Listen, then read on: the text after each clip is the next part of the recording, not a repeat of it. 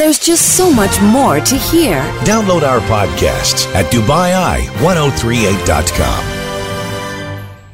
It's Drive Live. Emma B is here for NLT, who is on holiday for a few days. We're also joined now by Ali Al-Assad from HPL Yamalova Plethka. He is our legal expert, as ever. Nice to see you. Thank you.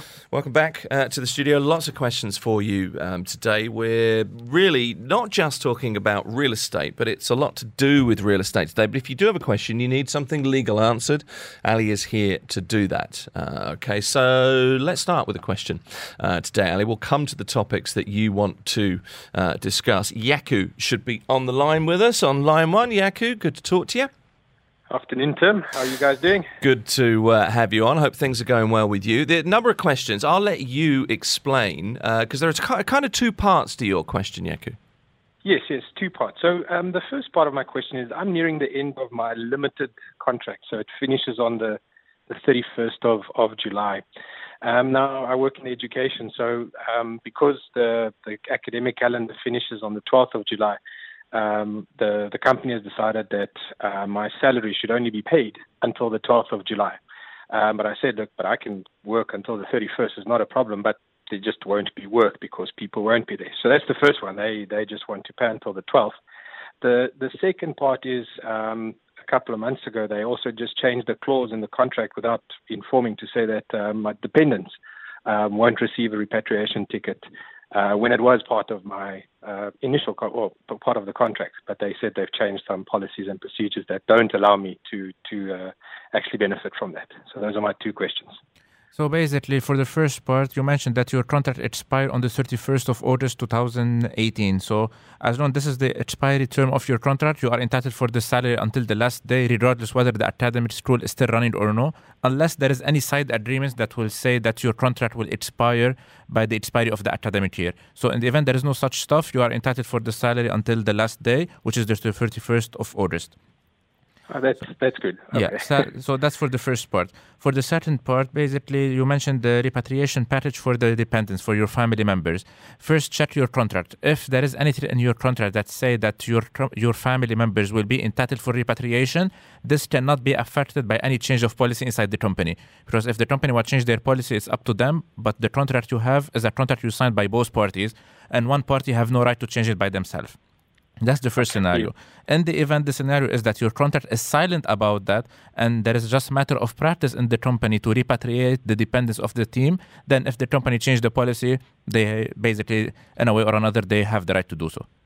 Yeah, I'm fortunate that it does say in my contract that my employee, spouse and dependents do benefit from this as per the company's policies and procedures. So yeah. And then where would you be able to fight this? Would you have to report to a labor court or? Basically, yeah, for any breach of any terms, either from the labor law or from the employment contract you have, first you have to report to the Ministry of Labor, and from there, if it's not settled at the Ministry of Labor, you have to refer the matter to the court and have the process of a normal labor case there.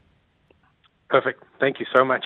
Yaku, you've had an amendment to your contract in the past, but you've looked very carefully at the wording. I just note that you did say that there was an amendment, but there's nothing relating to these two issues. Yeah, in the new contract, it clearly states that the repatriation still falls for the spouse and the dependents under my sponsorship.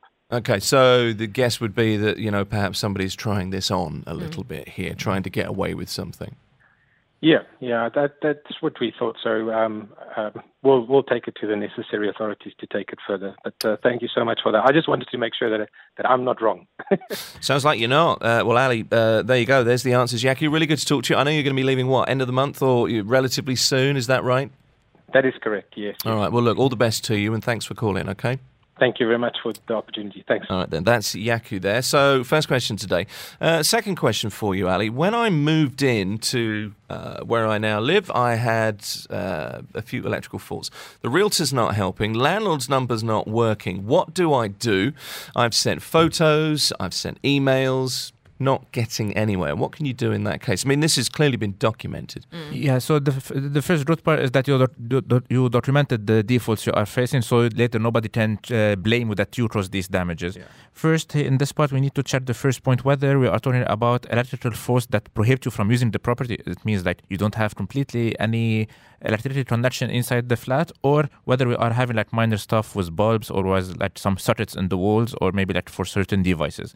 In the first option, definitely it's the blame on the landlord. In the second one, we have to check your tenancy contract, whether it specify who's responsible for the maintenance, because the practice in majority of the contracts, major maintenance falls on the landlord, minor ones falls on the tenant. But this is not a rule. Parties can agree in an opposite way.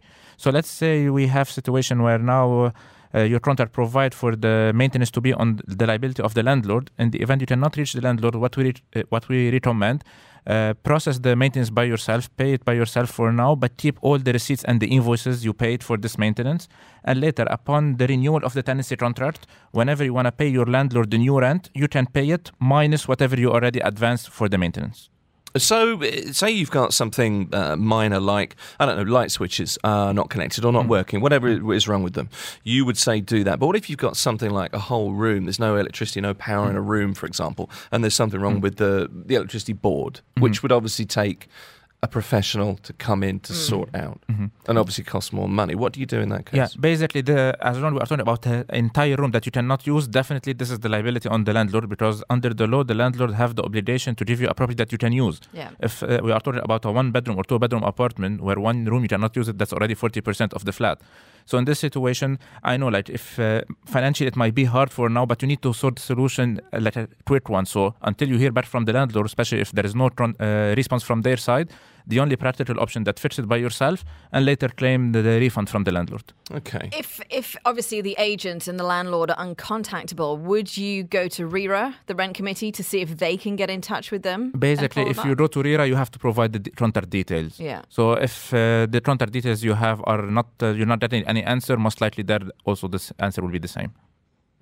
Okay, so you're kind of stuck. What if you can never find your... We've had cases here where somebody's living in an apartment 11 or 12 months after the contract was due, could not get to the landlord. Luckily had kept the money for the rent and was, wanting to pay. Clearly there was an intent to pay, but just couldn't get hold of the person. Yeah, we've seen this scenario a couple of times where you have a tenant who paid, for example, for the first year, contract expired, no notice about the eviction or something, so the tenant want to stay there. Yeah. The tenant have the church, but he have no party to pay, so the tenant want to pay and he cannot find the relevant person. And that's why the rental dispute center came with the process where you can offer depositing the checks for the landlord at the rental dispute center. From the time you deposit the checks, you did your job, and now it's the liability for the landlord to come and collect it. But it's very frustrating in these things, and you'd think as an owner, the onus is on you to hand over a property which is livable in. If there's any problems, you just need to fix it so that when someone moves in, everything's working, everything's nice and hunky dory, and then if any little minor things arise, you deal with it as and when they come up. You see, we were talking about this afternoon, and your problem. You're too nice a landlord, Emma. That's what you are. But you're right. The obligation is if somebody rents an apartment from you, you give them an apartment that you can live in. It's not difficult. Yeah. And one of the problems you face it in reality, there is two options. Whenever you are, as a tenant, you are moving in, either you move, when you check the property, there is a tenant who's already there. So there is utilities, so you can check whatever is working, whatever is not. But the problems happen whenever you go to check a flat that's already empty. And we know that basically if the flat is empty, so there is no utilities. Yeah. So you cannot even to check whether the lights are working or no. And that's something you will discover only after you connect your utilities bill, your utilities services. It's something you come across here as well, isn't it? You've got lots of people who are landlords but perhaps don't have the most professional approach to being a landlord or the necessary experience, or perhaps have been bought an apartment and then you rent it out because you think, well, there's rent for me. And you get that all too often, unfortunately. And sometimes whenever you are at the process, like either a tenant at the process of moving in or from the landlord, whenever your tenant is moving out, there is a lot of oral representations. You can rely on them because I don't say that everybody have a bad face. Majority of the people have the good face. But whenever you rely on oral statements, manage your expectation if stuff's turns to be wrong later on. Because whenever you are moving in, you tell your landlord, I have this need to be fixed. Yeah, we'll fix it. You move in, everybody disappears. Yeah, that's why it's good to use a reputable agent. Yep. Isn't that the truth? That's good legal advice, though. Somebody says, yeah, we'll fix it. You need that in writing, don't or you? in the event, sometimes there is minor stuff that it's not worth it to make it in writing, just manage your expectations. So in the event you get a no later on, that's something you can manage yourself. Yeah. I love that phrase these days that we use all the time, manage your expectations. That means be careful, because you might be disappointed. You know, we are talking legal matters. Drive Live talks legal. And Ali Al-Assad is here from Yamana and Plethka this afternoon. He's our legal expert. We've got a number of questions to come to for you, Ali, specifically about tenancy contracts and commercial properties rented by a company. That's to come as well. I just wanted to update you on what's going on in Thailand. We have word, this is unconfirmed, that 8 boys have now been rescued. It's still not officially confirmed, depending on the sources you use, that the 6th and the 7th evacuees are okay, but we are starting to get reports of that, and there are also reports of an 8th boy who has been rescued, which means there are 4 Emma B, boys still there, plus their coach. Coach, yes, exactly. That's right. Okay, that's what we know. The operation to rescue the stranded boys and the coach has been halted for the day. So, obviously, rising waters, they're trying to do things as quickly as possible. But that's what we know. Looks like 8 boys are now okay. Mission to rescue the remaining boys began, I think it's around about 10 hours ago. So, keep up to date with that story. We're following that. Ali Al-Assad is here. It's nice to see you. Let's go back to the text lines. And actually, this is a long one, Ali. Let me just offer you this one. Can a company put a cap on the amount they're willing to give you for your annual return airfare? My company's putting a cap of 3,000 dirhams. Airfares to my home country usually cost a good bit more than that. So what should happen? So basically, to start with the annual ticket, like we are talking about the ticket that you take it on yearly basis, basically the law doesn't put such obligation on the company, and therefore whenever the company offers it in the contract, if in the contract they put a cap of X thousand of dirhams, the parties have to abide by it, regardless whether this ticket is enough for you to reach your country or no. But sometimes it's more like a term to be agreed between the parties. If you agreed at the beginning at 3,000 while the ticket to your country is 5,000, you have to stick to the 3,000. So if your contract shows that it's 5,000 and the company now is trying to pay less, then no, you have the right to stick to whatever is in your contract. It's 5,000, then you stick to the 5,000. Okay, so that's the first part of the question from Anonymous. Another text, and this kind of continues from this. I understand public holidays can't be counted towards annual leave, but what if holidays fall midweek? Arafat Day, Eid al-Adha are falling on Monday, Tuesday, Wednesday this year. So this person says, I'd like to apply for Monday and Friday off. This person works on Fridays usually, in order to get the whole week. The company says, if I ask for Monday and Friday, they'll also deduct the 3 days of public holiday from my annual leave as they fall between the 2 days I'm requesting off. Is this okay? Yeah, so basically for the annual leave, there is 2 types of contracts we've seen in practice. There is the contract that give you the 30 calendar days, which is the standard one. Away of that, we see some companies who offer, for example, 25 or 22 working days. In the event you fall under the second category where your contract shows working days, then the public holidays should not count. While in the event your contract provide for calendar days, yes, let's say you apply for 15 days and within these 15 days there will be 2 public holidays, these will intertwine. So you're not going to be, so if you take 15 days where there is 2 public holidays, you actually consumed 15 days of your annual leave. Gotcha. And again, this is down to the wording in the contract, so you need to go back to your contracts and really understand what is there. And majority of the contracts we've seen, it's always the calendar, unless you have the exception of working. If you have working, then yes, you have to add more days. There you go. That's the answer there. Now, let me see. What else have we got in here? How do I formally cancel my tenancy contract? Via post or email? So basically, from the wording of the question, I believe you are the tenant. So for the tenant to terminate the tenancy contract, that's not something you can do it by your own will unless the contract provides for that. So if you have a tenancy contract that shows that tenancy contract for 2 years or for 1 year and doesn't mention anything about early termination, it means basically you cannot terminate the contract unless you have the approval from the landlord, where both parties will agree together to terminate the tenancy contract. So if you don't have an early termination clause, you have to stick by the contract unless the landlord agrees otherwise. In the event we are talking about a contract that provides for early termination clause, let's say you have a provision in your contract that says in the event the tenant would like to terminate earlier, he have to provide 1 month's notice and pay 1 month's penalty or something. To do so, if the contract doesn't provide for a clear way to do it, for a specific way to do it, or what we recommend is to do it in writing. Send an email to the landlord to an email address that you know that he can access it, or you can serve him by normal post. If you know his address here in Dubai, for example, you know his office or you know his house, you can send him a written letter saying that as per clause X of the contract, I hereby notify you about my will to terminate the contract. and therefore like I pay you the penalty and I request the refund for the remaining amount. And if this person is literally just saying they don't want to renew their existing tenancy contract, am I right in thinking they just have to let the landlord know at the 90-day 90 point days. that they don't want to renew? Yeah, and this one also should be in writing. In the event the 90 days timeline passed and you don't serve your landlord about your intention not to renew, as a matter of practice, what we say at the court, in the event the landlord will challenge it, the court will deem that the contract was renewed and the tenant will have to pay the rent for the coming year. Okay. Drive Live Talks Legal. Line 1, Aslam is there, or should be. Aslam, afternoon. Yeah, good afternoon. Good to have you on. So, question about your company renting a commercial property in Dubai to an expat tenant. Am I right? Yes, that's right, yes. What's your question for Ali, Aslam? My question is that we rented this premise to the tenant and we have received the rent till the end of the year. That is, the contract expires in December and we have received the rent till December. But now the tenant has left the country. Probably he has run away, to be precise.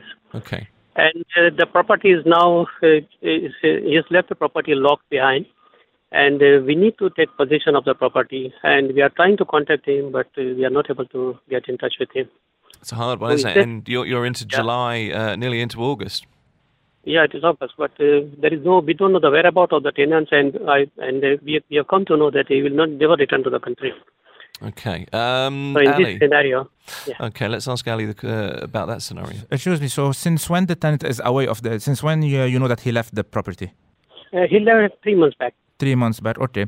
Officially, to follow the safest way and the way as per the law, what we recommend is to file a case against the tenant for non-payment, because as I assume he didn't pay you rent for this time. So for that, you have to serve him a 30 days notice. Even if he's not there, the Lotto Republic can leave the notice on his door. 30 days after that, you can file an eviction case. If the tenant is not there, if he doesn't pay, your case is a 100% win. You will win. You will have a judgment. Once you have a judgment, you will have two parts. First of all, judgment will give you the rent of the period until the day of eviction. And the second of all, they give you the right to access the property. In the event you don't have... We have received the rent until the end of the contract. That is not up to December. So there is nothing balanced. Until the end of of December 2018. 2018, that is the expiry date of the contract. Yeah. Until that time, the tenant have the right to, we don't have right to access the property because you already received the rent for it. So even if it's empty, you have the tenant can opt not to use it. However, in the law, there is a provision. It says that in the event the property is left unused, a commercial property left unused for a certain period of time, yes, you have the right to claim eviction. But now we are in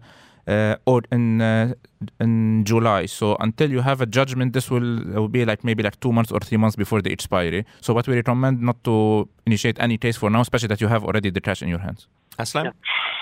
So how to proceed with, before the expiry of the contract, in case if you are not able to get in touch with him? In the event the contract expires and the tenant is not there, basically you have the right to access the property. So should he proceed to the rent committee or is there any legal? There is two ways. If you have, because if the tenancy expires, what we recommend is to have documentation with the tenant, try to reach him at least by email, even if he doesn't reply, but at least send it. And would you like to renew the rent or no? In the event you don't get any answer, by opening the flat, you will be I should think nobody will challenge you. In the event you want to do it the 100% official way, yes, obtain a judgment from there so you can open the door and even break the locks legally with the presence of an official. And from there you can access the property and it's yours. Aslam, do you have everything documented in the emails, the letters you've written to the tenant to ask where they are? Yeah, we have all the documents. And you and I have been trying to get in touch with him through WhatsApp and email. It's a frustrating situation, once in a while he isn't just it? responds. Yeah. Okay. Does that answer your question? Ali's answer there? Yes, sir, that's correct. I appreciate it. Also, one part we can recommend, in the event you see and you confirm that the tenant has no intention to come back and there is no any actual sign that he's coming back, what you can do, you can open the flat, but be careful about one point, because you don't want to face the situation where you open the office and later somebody will come and tell you, there was a $1 million cash inside it. So if you want to open any doors and stuff, be sure to have a police patrol on your side so they document that the door was opened in their presence and whatever was available inside the flat or inside the office at that time. One of his staff just told me that, that there is a possibility that he might send a letter that terminating the contract from out of the country. So will it be valid if he sends any letters? Yeah, if you have such stuff, that will be even better, yeah. Aslam? Okay, great. been good to talk to you. All the best with this. A frustrating situation, but hopefully you can work something out. Thanks for coming on. Thank you. Thanks a lot. That's Aslam. Questions for Ali Al-Assad from Yamal Repletka 4001 via the free app, or you can call us 871 5500. I just had one question about Aslam there. Obviously it's frustrating. You've had your money, so you're okay. There are no VAT implications. That's fine. But it's, that's really not the point, is it? If you do state a case to the court and you can then reuse the office, are you legally obliged to rent at the end of the past contract, or can you rent, I don't know, say in October, for example? Basically, there's two scenarios that may apply here. If you file upon the expiry, then yes, you can rent it normally. In the event you file for early termination, the court may, let's say you meet all the obligation or all the proof to terminate the contract early, then yes, you will have the right to reuse the property, but also you will have the obligation to refund the tenant whatever outstanding of the rent still there, away of any penalties he may owe to you for early termination.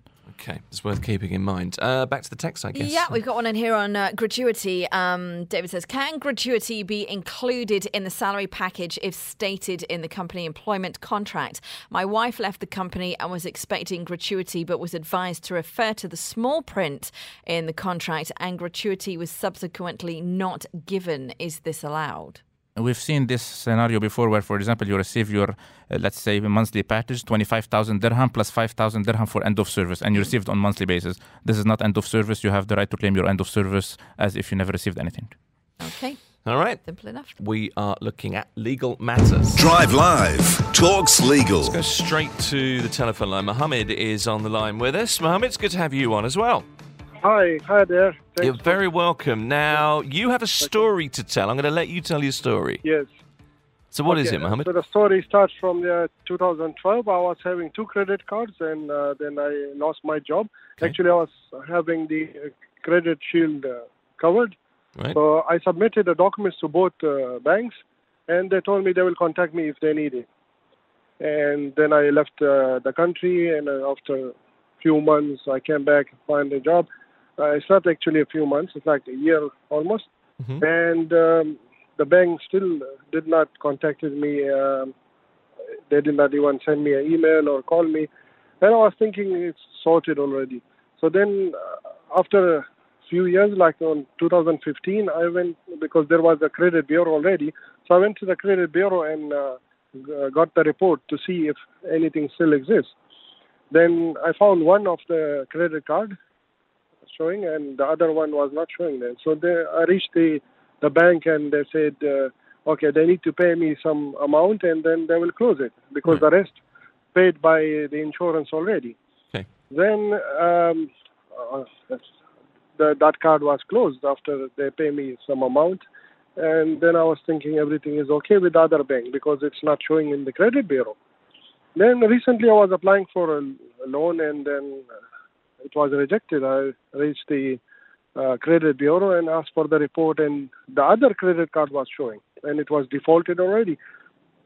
So the balance, when in 2012 it was 11,000, and now it's reached 131,000. So I reached the bank and I said, this was not showing in the report in 2015, and now it's showing, and I did not get any call or anything. Actually, I have a car loan from the same bank.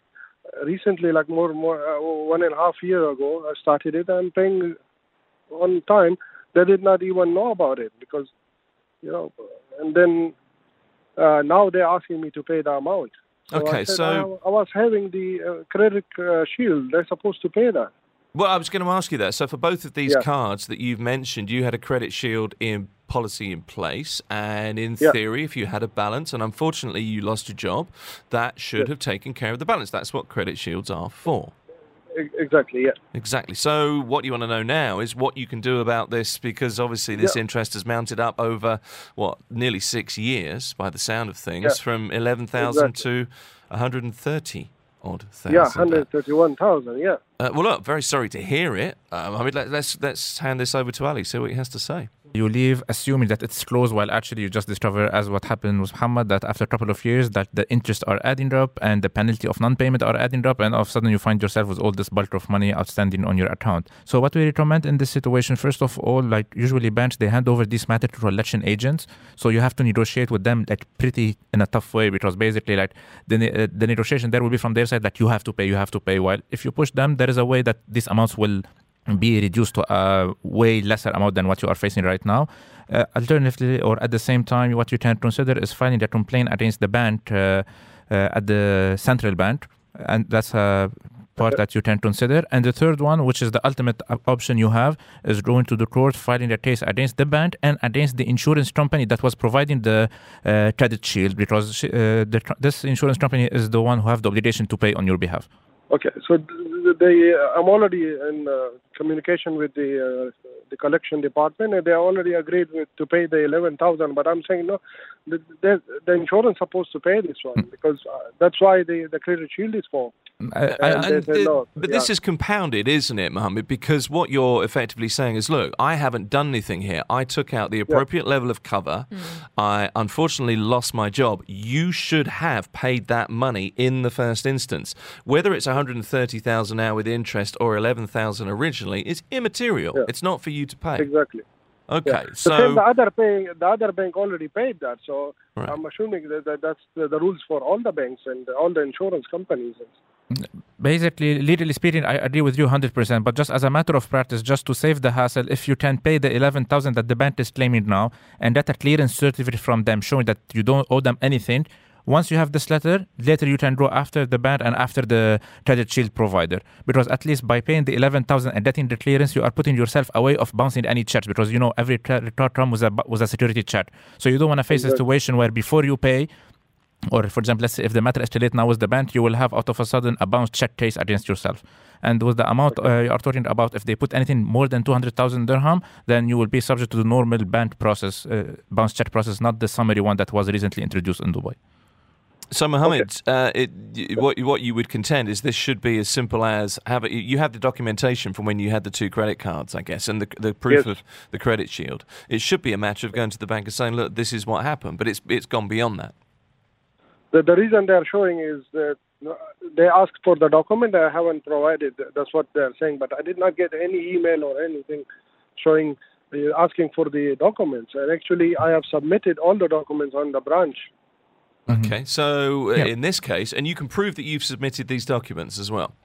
You have actually, copies of them. They're not giving us any proof that I have submitted, because they don't give any receipt. Okay, can you send it by email? Because if you send it by email, then you will have a proof that you will provide them these documents. I can provide. Yeah, I told them I have original documents until now, even the termination letter, everything. If they need, I can provide them now, and let's sort this out. Okay, so I think what Ali's saying is, if you can send them by email, you have a receipt. Okay. That you have proof that you've done that. Have you sent them by email yet? Cool. No, I haven't. Okay, so I suppose that's the next. That's what we recommend, because whenever you go for negotiations over this point, so they don't face you with the fact that you didn't send us. You have the documents, you have the proof, you have copy of the email that you sent it to them, and from there you can go through negotiations as discussed before. But in the event you reach a situation where you have an impasse, either proceed with the bounce check or pay the 11, take the clearance, later go and sue them. Okay. Mohammed? Fantastic, thank you. Yeah. Very frustrating. 6 years of hurt, unfortunately, but really hope you get a resolution soon. Thanks for calling. Funny. Thanks for this. That's Mohammed. We've got questions in. We've got Ali Al-Assad with us on Drive Live because just so many questions today, Ali. Nice to have you staying around. I don't mean to keep you. Pleasure. But you know what? Here's a question from Satira. Called us to ask. One of her employees was terminated, and she found out that he's been running his own firm in the same line of business. There's a warning flag immediately, obviously. Not under his name, but he's pretty much the boss. Satira is understandably aggrieved. Is there any form of legal action that she could take out? So basically, we are talking about an employee who basically left his employer and he started a competing business. He was terminated. He was terminated. Yeah, who left? Yeah. Like the employment relationship came to an end, and now there is some kind of fair competition, basically. Yeah. In the event the employee's contract included any non-competition clause, then you might have a recourse against him. In the event there is no non-competition clause, then that's the right for him. He can resign and start a business next door. As long as he doesn't touch your clients, then he owes you nothing.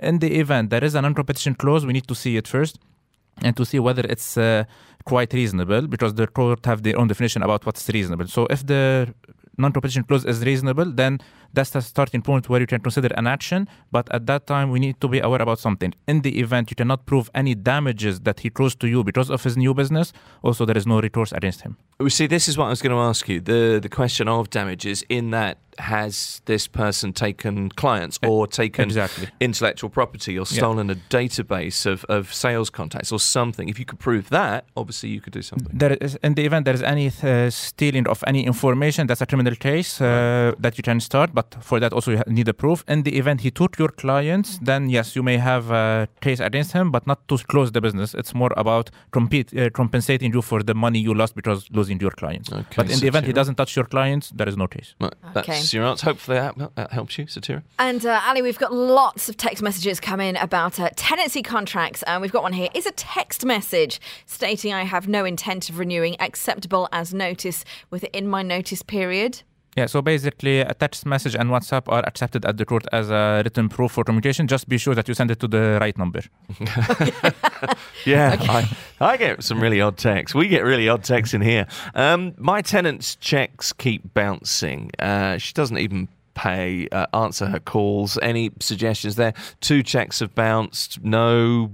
There's just nothing here. It's happened for the last 3 years. Yeah, if we take, for example, Dubai as an example, and you have a tenant who bounces a check, basically, whenever there is 2 recourses. First, there is the reporting the bounce check to the police. That's a criminal case. And now, under the new system, if the value of the check is below 200,000 dirham, then most likely the tenant won't go to jail. They will just pay a fine. At the same time, in the event the check bounced, which means you are not getting the rent amount. So for that, you have the right to send a legal notice, but this one through the notary public. We recommend to do it through the notary public, warning the tenant to pay within 30 days. In the event the 30 days passed, day number 31, you have the right to file for an eviction case, where you claim the eviction and the money for the rent that he didn't pay. Okay.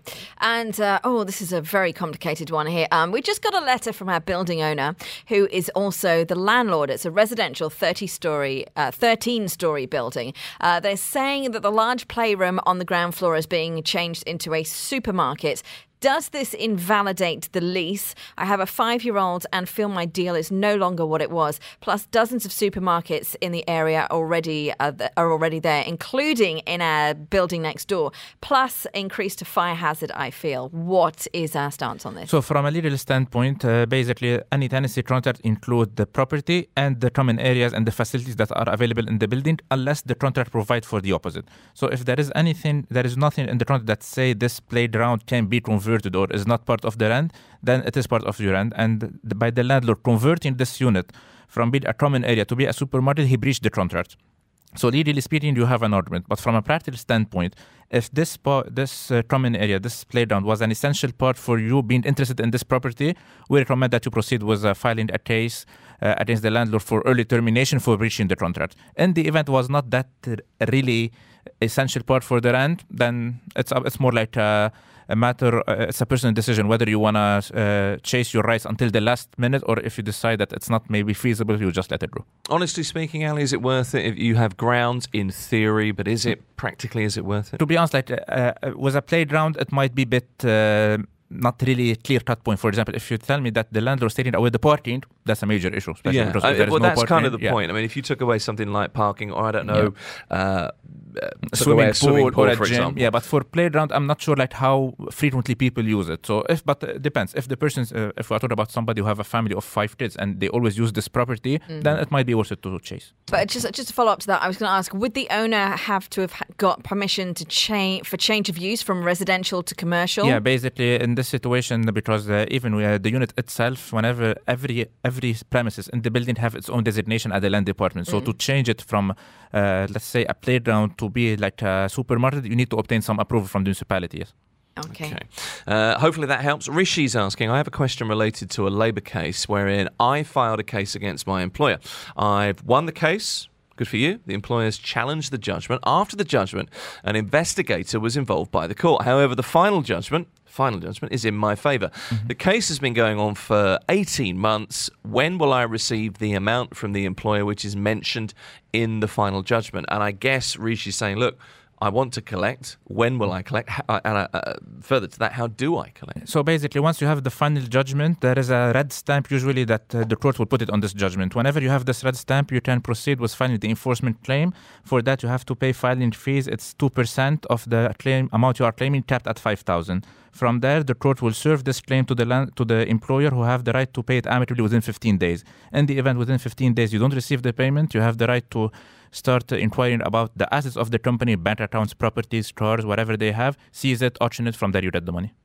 That can be a long, laborious process. Just want to say a friend went through this. It took him 2 years and they had to jail the owner before he got his that's dues. The ultimate one. In the event you don't find any assets, you have the right to request from the court to arrest the owner, if we are talking about sole establishment, or the person, whoever is blocking the payment of the judgment value. Okay, Extended Drive Live Talks Legal today. Time for 2 more quick-fire questions. Really quickly, I just maxed my credit card due to medical bills. I need 6 months to sort my finances and can pay everything off. How do I convince a bank from a legal perspective to give me that kind of payment holiday? Negotiations. If they will. Practically speaking, that's the only option for now. And as long as they didn't cash the checks against you, that's fine. Worst case scenario, if you can bring somebody who guaranteed the debt on your behalf with the bank, that might be something that they may push them to have more to be more open to negotiate the deal with you. That's a USP in negotiation tactics there, but it may help. Finally, a question for Ali about tenancy. I formally communicated to my landlord a 60 days notice to not renew my contract, but with a caveat that if I change my mind and want to renew, I'll let him know before the contract expires. How many days before expiry should I let him know if I want to renew? What's reasonable? First, whether there was a reply from the landlord accepting that or no. In the event there is no reply, maybe the disclaimer won't work. And I was going to ask, at 60 days, legally it's 90 days you have to give notice, unless it states if the contract shows less, then the court tend to accept less. But the issue was the disclaimer, because if you are giving him a notice, but at the same time you are not giving the notice, so should he start looking for a tenant or no? It's not fair on the owner, really, is it? Exactly. So unless he approved it in writing, then most likely you serve the notice. The notice is there. Okay, there you go. That's the answer for you, Masood. Thanks for texting in. That's all the time we have for Drive Live Talks Legal. A lot more than we would usually do, but Ali Al-Assad, as ever, really appreciate you coming in. Thanks for your time. Our pleasure. Thank you. There's just so much more to hear. Download our podcasts at DubaiEye1038.com.